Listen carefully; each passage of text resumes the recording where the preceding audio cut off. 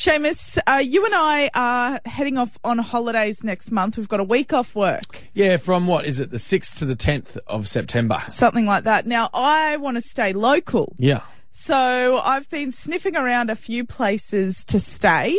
I've only booked the first weekend of the holiday. I'm going to try and explore the far north a bit. Mm-hmm. Okay. So I come across what can only be described as my dream destination.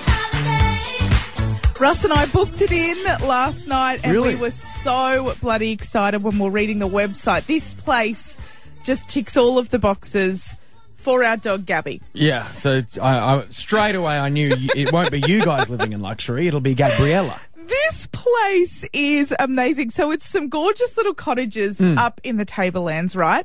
But it completely caters to pets. Beautiful. So, I am just reading the website makes me so excited. So they have their own little puppy park there where dogs can play.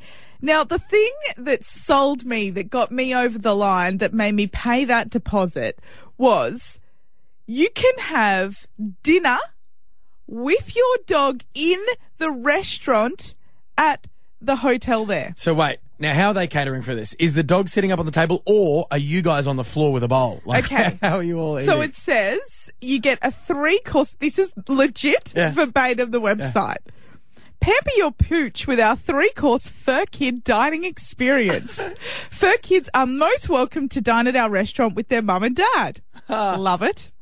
It's $10 for a small fur kid or $20 for a big fur kid. It says all meals are made using fresh and organic produce, served with a fresh bowl of cool water and a fresh bowl of organic milk. It says that they are subject to seasonal changes. Milk? What dog drinks milk? Gabby sometimes indulges with a little bit of water. It's organic milk. It'll be fine. I'm not sure the logistics, if she will be kind of served and a silver platter will be opened in front of her as we all sit at the table. But I am so excited about this. What I love, having 2 vegetarians and a dog. It'll be a side salad for both you and Russell with a giant T-bone. Absolutely.